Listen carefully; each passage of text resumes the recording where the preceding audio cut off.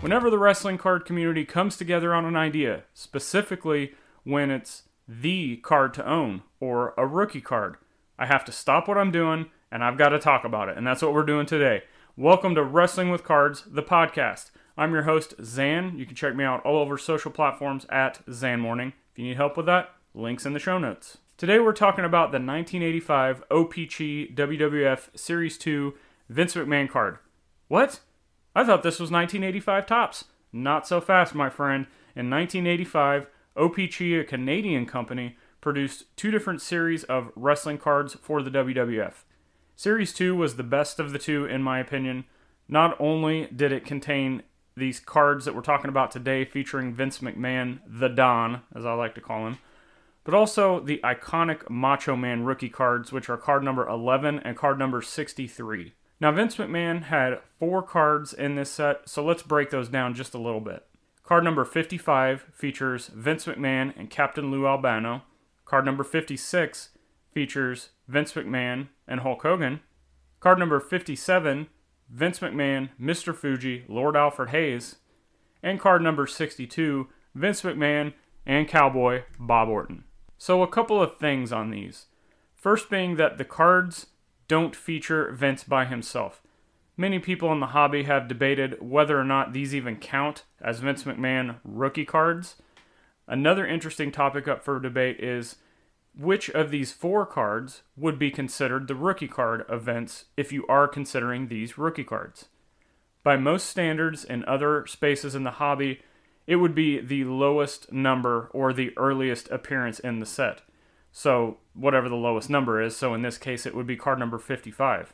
But considering that card number 56 has Hulk and Vince in the middle of the boom of the WWF when these were produced, the market and the community seems to have picked this one as the Vince McMahon card to own. I've seen people try and argue this statement from several different angles, whether it be from the Beckett definition of, pack pullable, or people claiming influencers within the wrestling hobby space are steering the direction of this specific card. I've heard it all.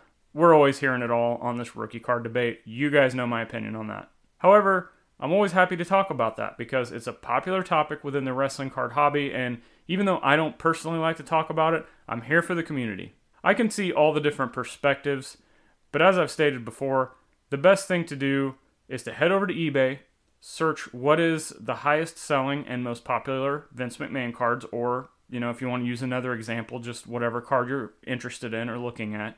And there you go. Make your own decisions and forget the naysayers. Now, I personally agree that this is the Vince McMahon card to own in this set.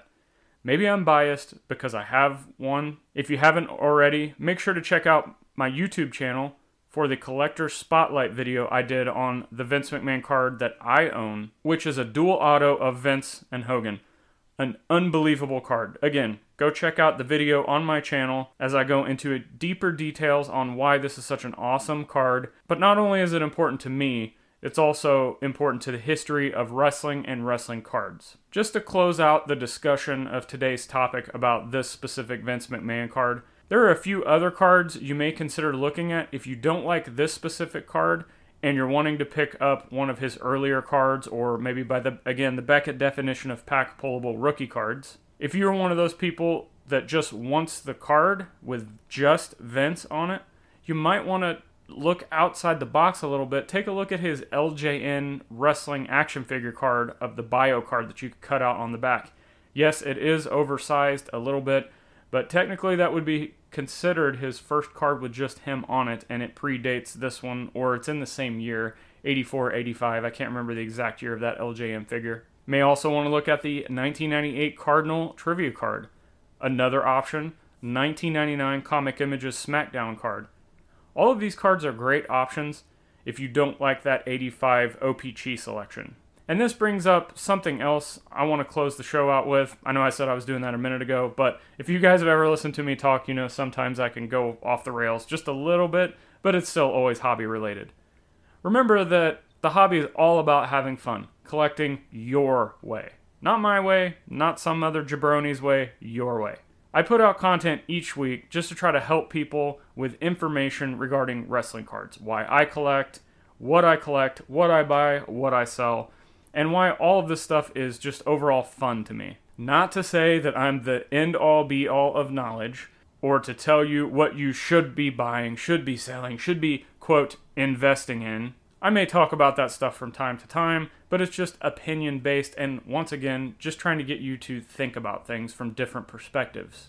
And with today's topic, with the Vince McMahon card, it's just another reminder to be a sponge in the hobby. Take in as much information as you possibly can. Make informed decisions that you believe in, regardless of what everyone else thinks. And most importantly, just have fun. Thank you for listening to today's episode, or thank you for listening to the past episodes.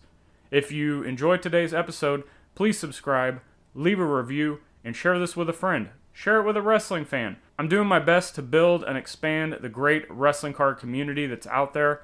So we need to get more wrestling fans into cards because I just don't think enough of them realize that all of these awesome cards are out there. Also, if you would like to show your continued support for my content and keep these shows going each and every week, be it YouTube, be it this podcast, be it the Worlds Collide podcast with Tony Vella from WrestlingTradingCards.com. There's a quick plug.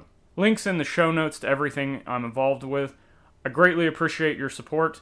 Until next time, check out all the past podcasts I've done. Check out my YouTube channel. Keep collecting.